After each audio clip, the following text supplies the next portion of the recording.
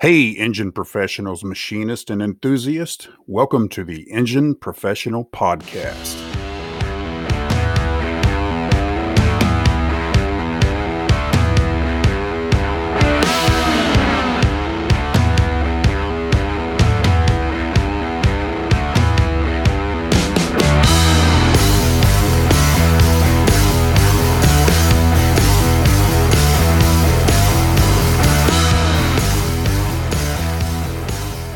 Welcome, everybody, to another edition of the Engine Professional Podcast. My name is Steve Fox. Alongside of me is Chuck Lynch. Chuck, how are we doing today?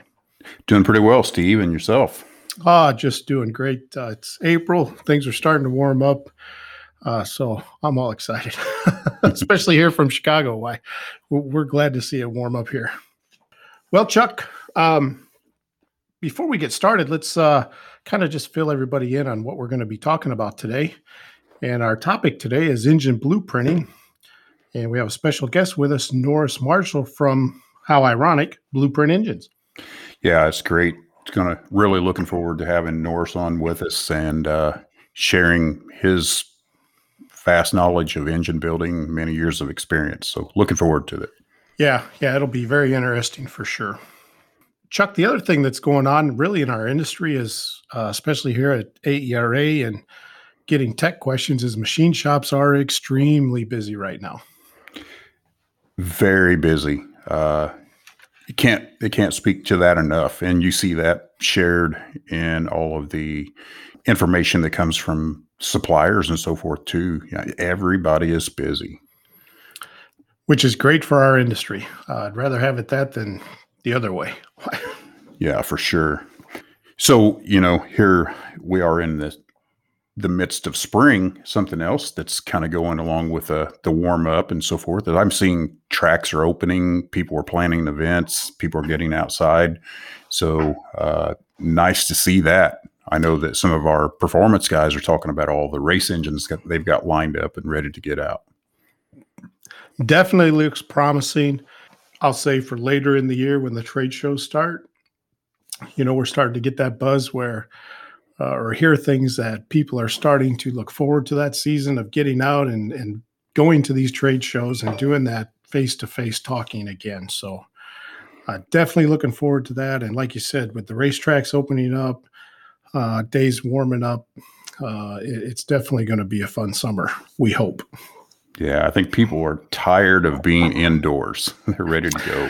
That is a true statement there. Okay, Chuck, one thing that we started a couple episodes ago was our tech bulletins here. And we kind of got a very unique one that we talked about here that we think will be good for our listeners. And that is the use of surface conditioning discs. Why don't you tell us a little bit about it, Chuck? All right. So TB2411, it speaks to the use of surface conditioning disc and the potential hazards that they bring forth. I think underappreciated that if you put that disc on a die grinder at 30,000 RPMs, what damage that can do. So not only can it cause low spots in gasket surfaces and so forth, but it can also put abrasive material somewhere that you don't want it, especially if you're maybe working on the gasket surface of a block and the thing is still primarily assembled. So again, for more detail into that, read further into that for our members, that is TB2411, the use of surface conditioning discs. And another term that I guess I used in the shop when I was working there, we called them the whizzy discs or whatever you want to call them, Yeah, it's got a lot of nicknames. But yeah, it's definitely worth reading that bulletin because it talks about the use, how to use them, when to use them, and so on. And just taking a little bit of pressure and applying it on that gasket surface, you'll be surprised at how much you can just make a little divot in that deck or cylinder head surface when you're using those. Yeah, again, you think about how we measure surface finish with a profilometer. You're measuring millionths of an inch. So you're doing a hand operation with a tool that doesn't have any real controls on it. So you have to be extremely careful if you're going to attempt it. Great information, Chuck. And again, for AERA members using Process, or if you'd like to get a copy of that bulletin, just reach out to the tech department. It is TB2411, and we'd be happy to get that out to you. Okay, Chuck, well, let's get started. We should probably bring our guests on, Norris Marshall here from Blueprint Engines, to discuss engine blueprinting.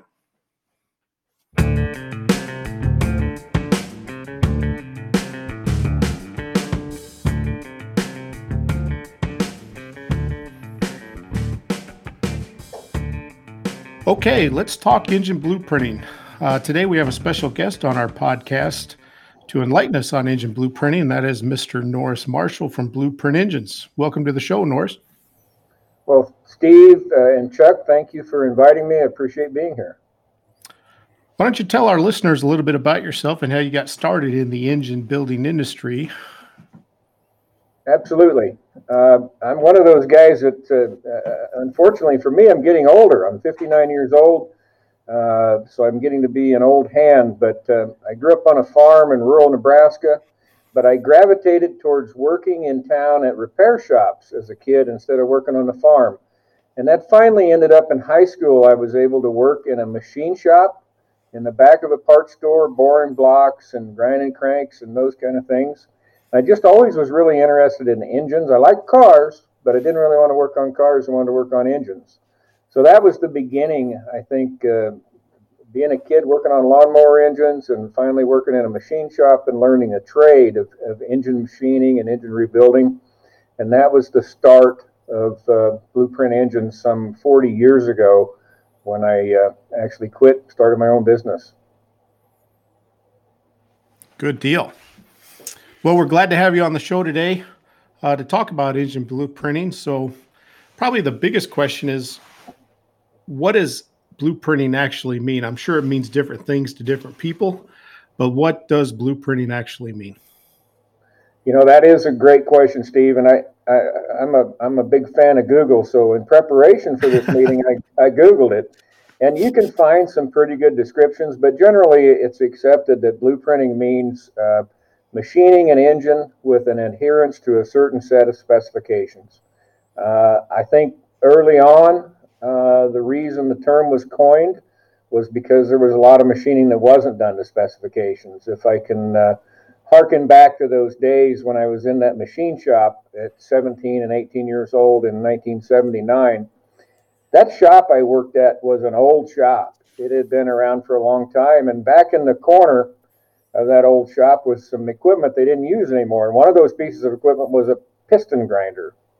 And another piece of equipment was an in-the-block crankshaft grinder.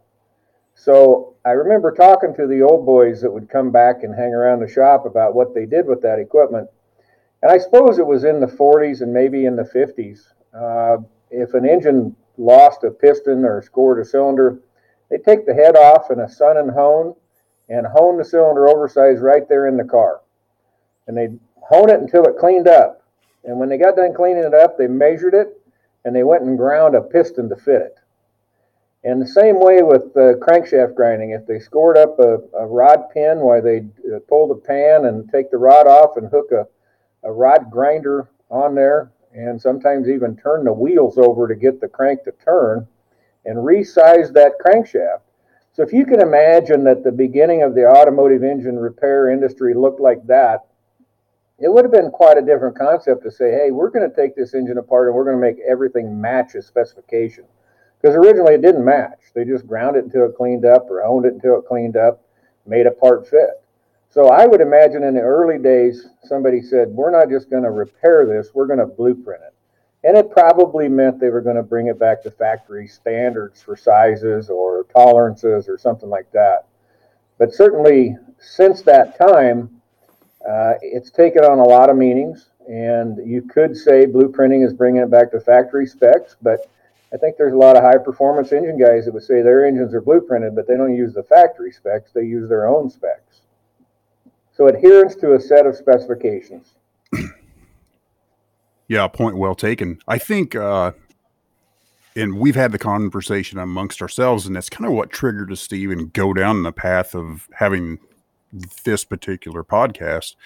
I know there are plenty of shops that say, hey, this engine's balanced and blueprinted, and really they don't check anything above and beyond. Maybe okay, both decks are to the same height. We degreed the cam in. We did a balance, and we're going to call that balance and blueprinted, and that's probably good in most cases. But as you start to see more problematic areas like lobe failures, okay, are the camshaft lobe positions where they're supposed to be relative to the thrust position of the camshaft, crankshafts, lifter bore locations, things of that nature? I think there's a lot of opportunity. The challenge is where do we get those specifications to even validate that the parts are correct, that they're located correctly, right? It's not easy to come up with that information.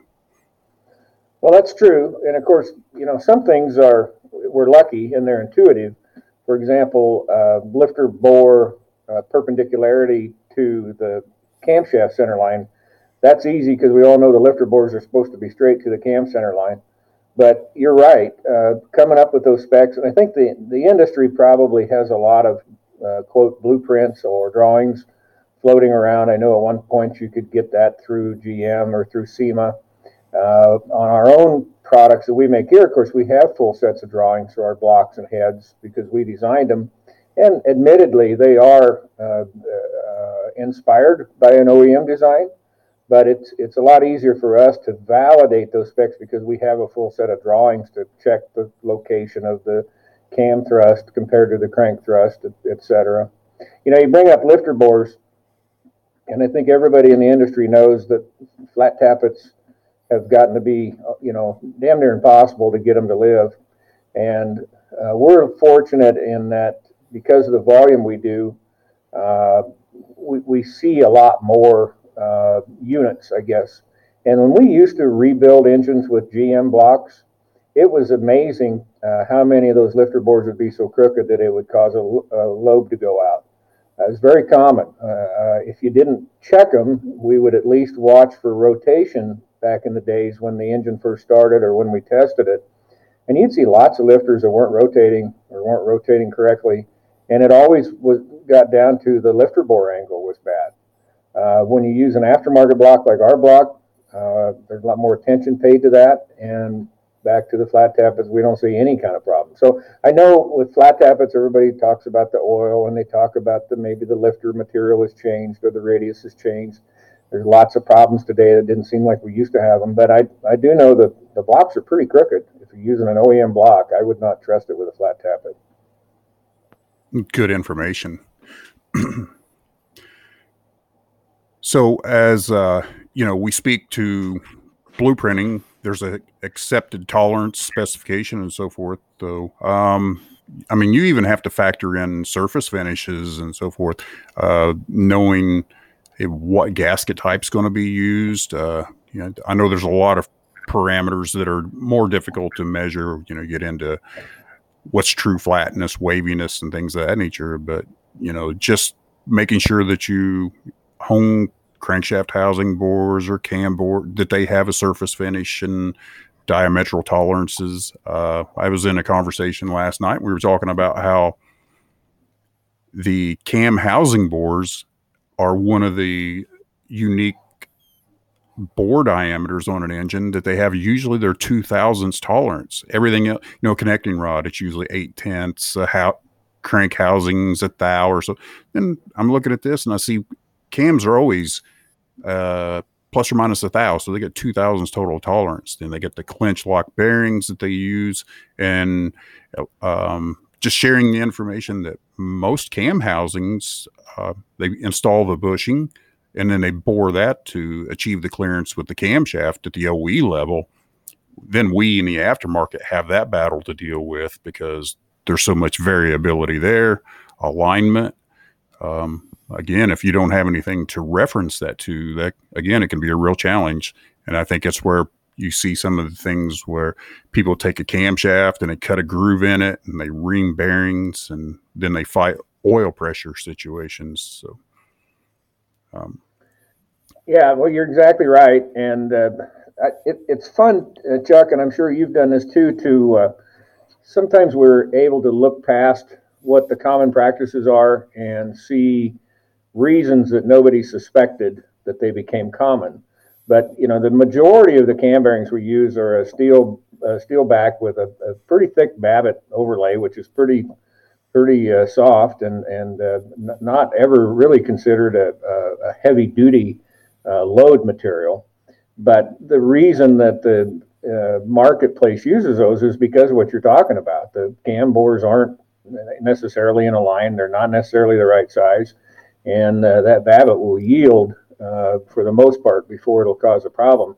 But it really would be a better solution to have that cam tunnel be more precision, not have a 2/1000 tolerance, have half thousandths tolerance or 7/10 like we'd look for on the mains, or as some of the OEMs do, to put an undersized bushing in and bore it to get it to match. But yeah, cam tunnels and camshaft journal sizes are certainly not the most precise part of an engine. And yet, most time it seems to work. But if you look at where the oil hole location is, that helps control the oil pressure. It's usually down there at 4 o'clock or somewhere where there's some pressure on it, just barely in the right place to get that hydrodynamic wedge, but not ideal. And then the other thing that people don't realize is almost always that cam tunnel was 3 holes were bored from one end and 2 holes on a V8 were bored from the other end. So there can be alignment issues also. So in blueprinting, you really need to take all that into account, and there'd be some areas, as you're pointing out, that normally don't get a lot of attention, like a cam tunnel, that probably deserve quite a bit more attention than what they're getting, especially as spring pressure loads go up and the accuracy of everything goes up, what you're trying to do. And it's leaking oil all over the rotating assembly. So that would be an area that can be underdone and still get by, but it will work better if it's overdone. One of the areas, excuse me, Norris, that like I've looked at some blueprints we have here in our office, and they always reference a dowel pin as I'll call it the master location to start with. Is that still the case today, or is there other options for that? Well, I think everybody does it different, but we call that the datum. And the datum is the master part of where the machining begins, and everything is related to that datum. So you're going to have a horizontal plane datum and a vertical plane datum. And I think we all pretty well accept that the center line of the crankshaft is the horizontal datum. It always should be, and as close as you can get to the center line of the crankshaft, and not, in some cases you're referencing off the center line of the crankshaft, but you're finding a flat spot like an oil pan rail off to the side that you're claiming is the center line of the crank, because it's kind of hard to locate on a round surface when you're machining, at least.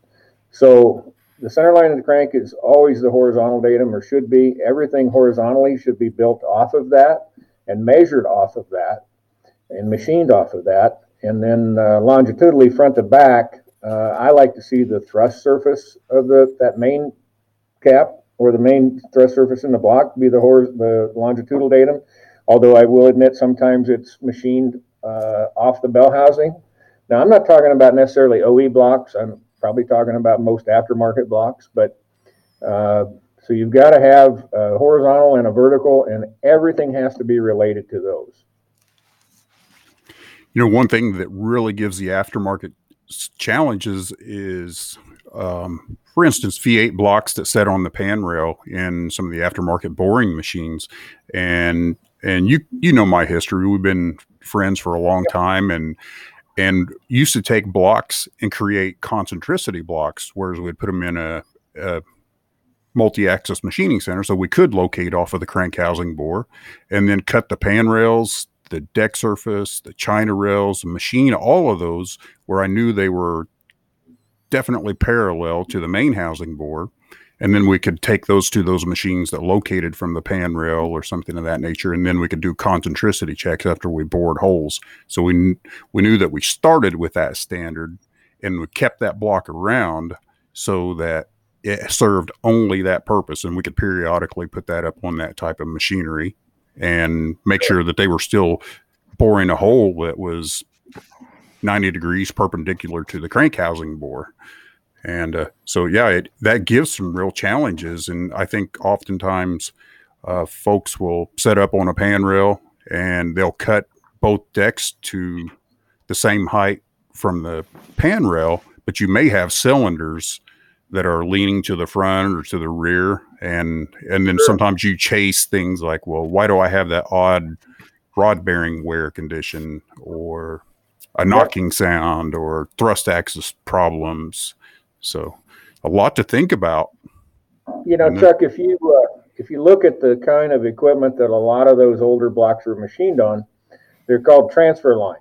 And what that really means is that it sat in one machine and they maybe cut the back of it and cut the pan rail, shoved it onto a next machine and set it on the pan rail with a couple chips and machined the deck of it, and then maybe flipped it over and machined the housing board. So as they transferred that block from one machine to another, they were just multiplied the opportunities for the dimensions not to be right.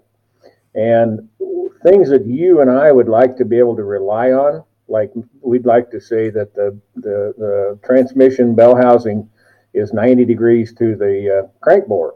Not necessarily. The OE tolerance was pretty high. So that's why I think with blueprinting, you have to go back to what we know has to be there. Start with the crank center line.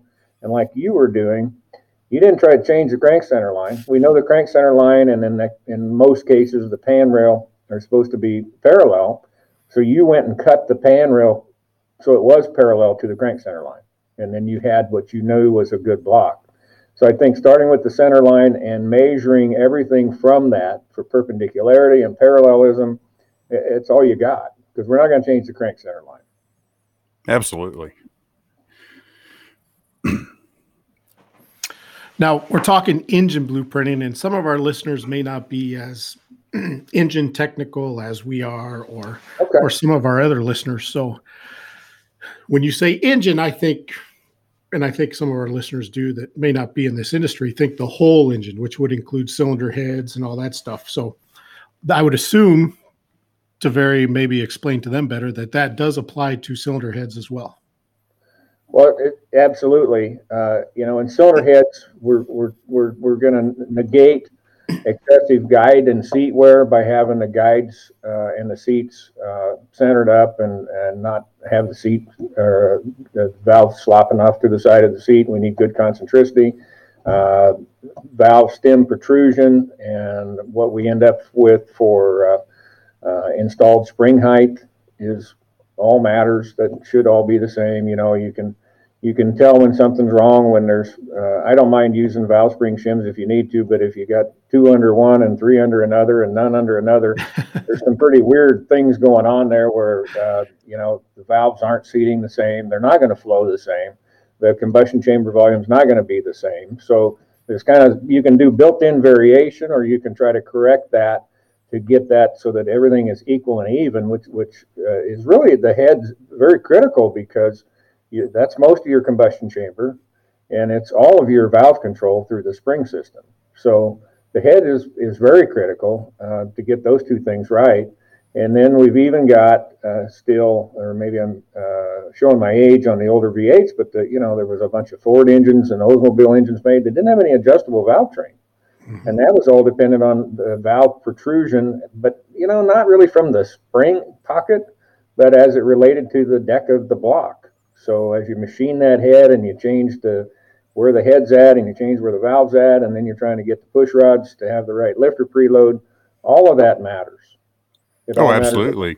The FE Ford, to your point there, the FE Ford was the one that really had you hamstrung. So, custom made push rods, your 3.1, 3.4 GM, very much the same type of setup. I have no adjustability. And then with the FE Fords, I'm even dealing with a rocker shaft and that whole assembly. That's another challenge. So you really need to know those heights and maintain those tolerances and parameters. Yep. Yeah, no, you're exactly right, Steve. The head is a big part of it and carries some pretty important elements in it. I'd say those are the two most important: is combustion chamber volume and spring pressure. Spring pressure is going to control that valve train. Don't want too much spring pressure, don't want coil bind, don't want loose valves. All that's critical. And I only bring that up because we were all talking about blocks, and some guys may think, well, I can just do all this work to the lower end, but nothing to the top end. Well, that's not the case. That's a very good point, because we say this often. It's amazing how much people focus on cylinder bore and honing. You spend tens of thousands of dollars on the latest and greatest honing machine. We do torque plating, and then in valve guides we go at it pretty rudimentary. A drill motor, a reamer, and we punch out the guides, and we don't use the best tooling to measure the diameters. We spend a bunch of tooling on measuring cylinder bores, right, and measuring surface finish, and then we just haphazardly go through the guides, and the guides are extremely important. And I contend to people often, I said, just think about this. When we look at stem to guide clearance and concentricity, if you're going to be successful with valves not beating the faces out, not burning valves, then you really need to maintain valve seat run out that doesn't exceed what your stem to guide clearance is, or you will have friction. Something is going to be low, because you're wedging parts together, the seat face angle, and so it's going to try to find its way home and seat in that taper. So if I have a thou stem to guide clearance and I have 2 thou valve seat run out, I've already increased friction, and I'm setting myself up for guide failure or wear or combustion leakage and so forth. So I think we need to think more about what we're looking at in the top end, and make sure we keep those specs as tight as we like to do our cylinder bores. I think so. And then the other thing that's really critical, and we've been focused on it for years, is the finish of the guide. I think everybody accepts that the valve stem should have a really good finish, and there's lots of good ways of measuring valve finish with a profilometer, and there's valve polishers out there, and there's lots of coatings that improve the finish and hardness. And then we ream the guide, and nobody knows what it looks like on the inside. And back in the day, before we had a profilometer with a small enough stylus, we would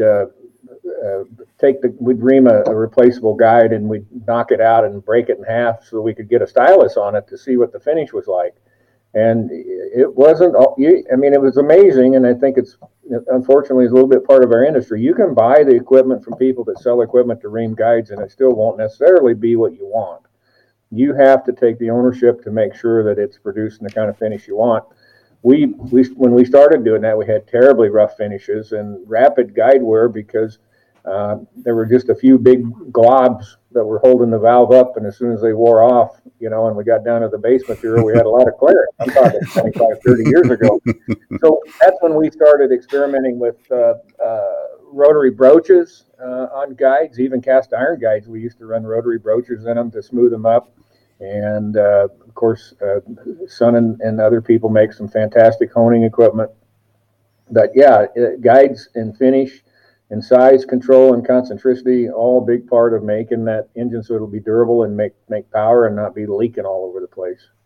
Right. Leakage there, or leakage past the piston ring, at the end of the day, it's an inefficient pump, right?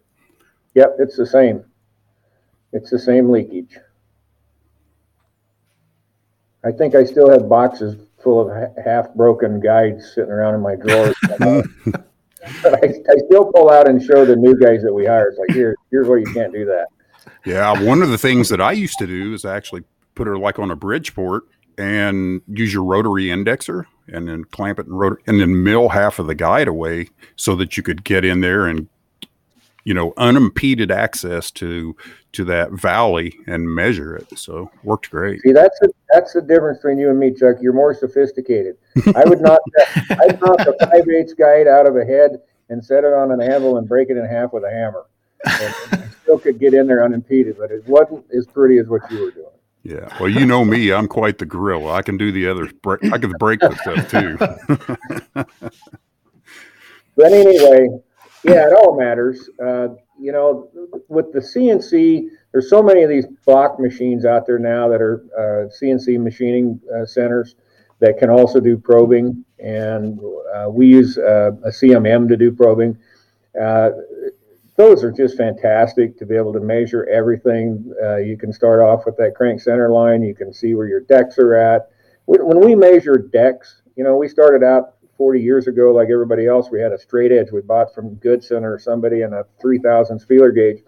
Now when we measure deck flatness with our CMM, we measure it in like 600 places with a CMM that'll read in microns. So, but I think anybody that can do probing has that ability to validate where is everything at relative to that crank center line and relative to the thrust face of the crank. We've ran into problems where the timing chain didn't want to run straight because the camshaft thrust face and where the crank is weren't where they were supposed to be. And you'd look at that and you couldn't really see it, but you'd see it after you ran it for a while that chain would be half wore out. And when we sent it into the chain people, they said, the chain's running crooked. That's your problem. And we go back and put it on the CMM, and sure as heck, yeah, the block was never right.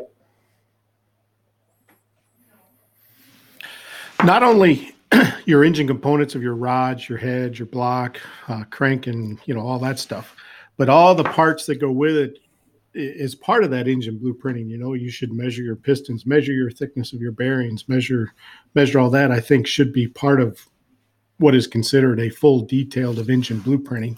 So if you were to do all that, Norris, and do a complete blueprint of an engine, how much time are we talking? Like 4 or 5 hours or?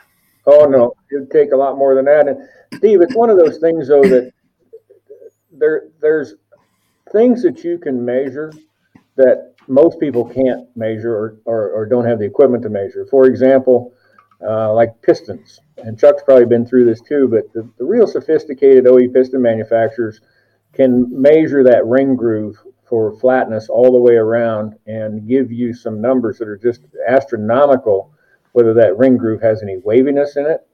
And there's a lot of tolerance there where it can be not so good and still work. But we're all buying pistons from people that don't have that equipment. And I don't have that equipment, but I know a few OEMs do. And we've had them measure some of their competitors' pistons and send us a report on how crooked that was. But if we're talking about making sure that the valve seats are in the right place and the guides are right and the springs are right, and then you got to say, well, Steve, if you're going to ask that question, how long does it take? I have to turn around and say, well, what's the tolerance?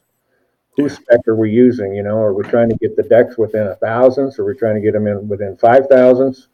But measuring is probably the small part of it. It's the machining and the correction that is the bigger part of it, because blueprinting is not measuring your block and drawing up a picture of it. Blueprinting is measuring your heads and your block and correcting them. So it really is part of a good engine machining operation that you end up blueprinted, but that tolerance is going to make a difference on how long that takes. In a CNC machine, I can machine the decks within 3,000ths just off of the datums. If I want them closer than that, I probe, and then I can get under a 1,000th. So that operation is going to add 30, 40 minutes to machining the decks if I want to get them under 1. So it's a hard question to answer. How high is up? Well, and it kind of goes back to how we started the conversation of, different blueprinting means different things to different people. And some guys say, well, I got my engine blueprinted. Okay, well, what was actually done to it? Well, I don't know. I think what it means, Steve, is there was a line item on the invoice that said blueprinted. I'm not sure what we charged for that. So true. To go back to your comment about the timing chain, but there's oftentimes you don't know until it causes a problem. And then all of a sudden, there is a critical to quality checkpoint. There is a parameter around that part. You mentioned pistons. I didn't know that ring grooves are actually tilted up based on the variation of up tilt is dependent on the alloy that is used. So thermal expansion of one alloy can be different than another alloy. Well, that up tilt, as the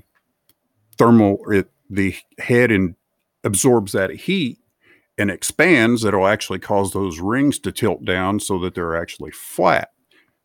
But in the static state, so the grooves can be tilted up.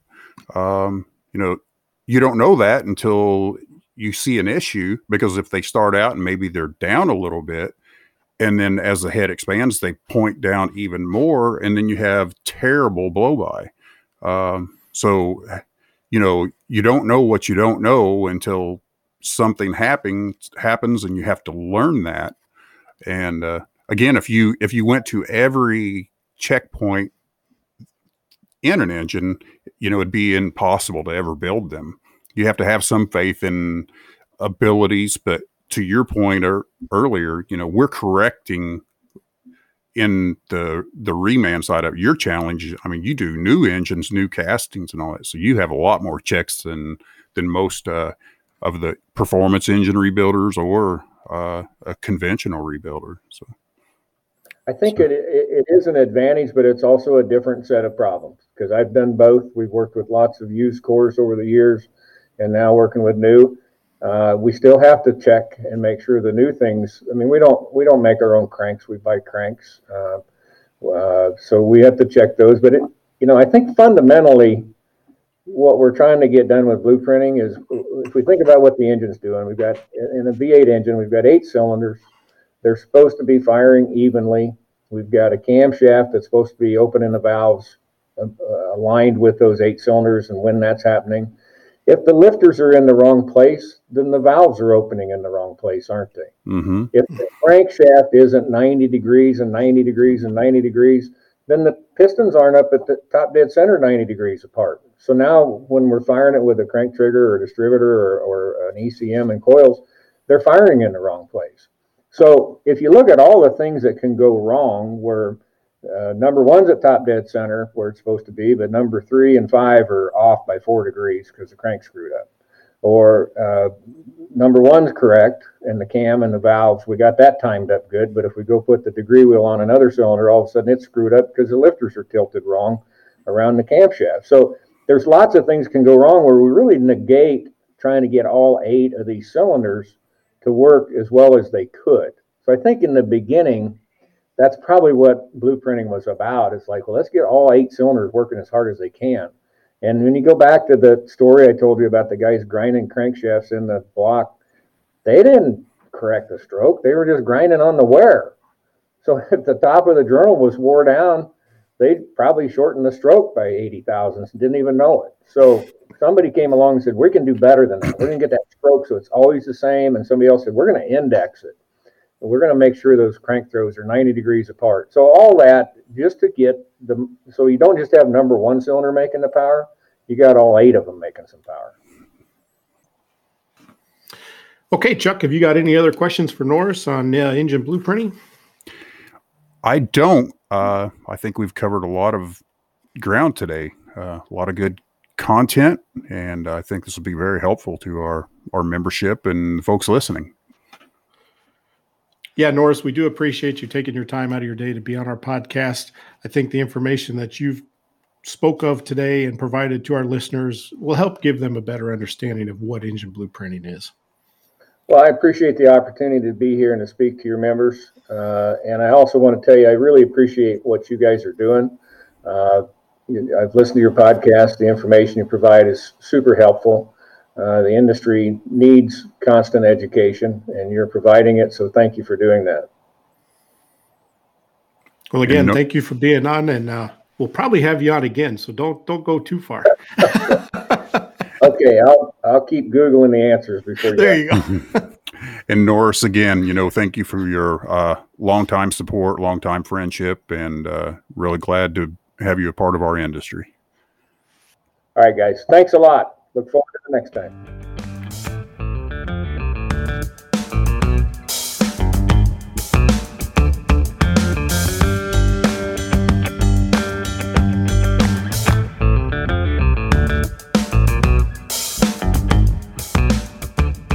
Chuck, that was a great discussion with Norris we just had on engine blueprinting. Very informative. I think something that our listeners will be can take back to their shops. Absolutely. It's so important that we understand specs and tolerances. Norris brings a unique viewpoint to this, and that he used to be in the engine rebuild side of it, and then over time he's gone into new engine manufacturing. So blueprints and knowing those specs and tolerances is hypercritical for him in that side of it. So yeah, we could have talked all day about all the opportunities that he sees and things that he could share with us. Is terrific. Yeah, and I definitely, as we were having that conversation with Norris, I was thinking like, man, we could really have Norris back on and maybe talk about engine development, from nothing to something. Right. Yeah. A sheet of paper to, making power. So. Yeah. So definitely look forward to that. We will definitely have Norris back on to discuss something like that in the future. And I think engine development from Norris and a discussion on that will just be great. If you'd like to join our social media accounts, you can search AERAEP and subscribe or follow us on Facebook, Twitter, Instagram. We do a lot of information there. We promote our podcast. We promote any webinars that we're having, regional conferences. Anything I missed there, Chuck? I don't believe so. Again, it's all the different outreach methods that we have. Try to join and take a look at all of them. We may have something has a little different look, maybe more enticing to you elsewhere, but yeah, take a look. Yep, definitely do that. And you can also find the Engine Professional podcast on your favorite podcast hosting sites or on our website at podcast.engineprofessional.com. Well, Chuck, that brings us to our next episode, and what shall we talk about? So next up, I think, we're talking about the critical specs and making sure that we get the engine built right, machined right, assembled right. So now the installation and break-in part of it. So we're going to delve into the subject of engine break-in. Pretty important, huh?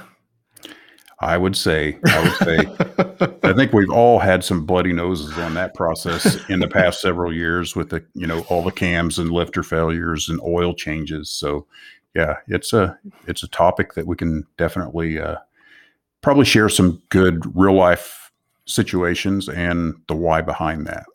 Absolutely. So again, subscribe to our podcast so you'll know when that episode comes out on engine break-in. Looking forward to discussing that topic with Chuck.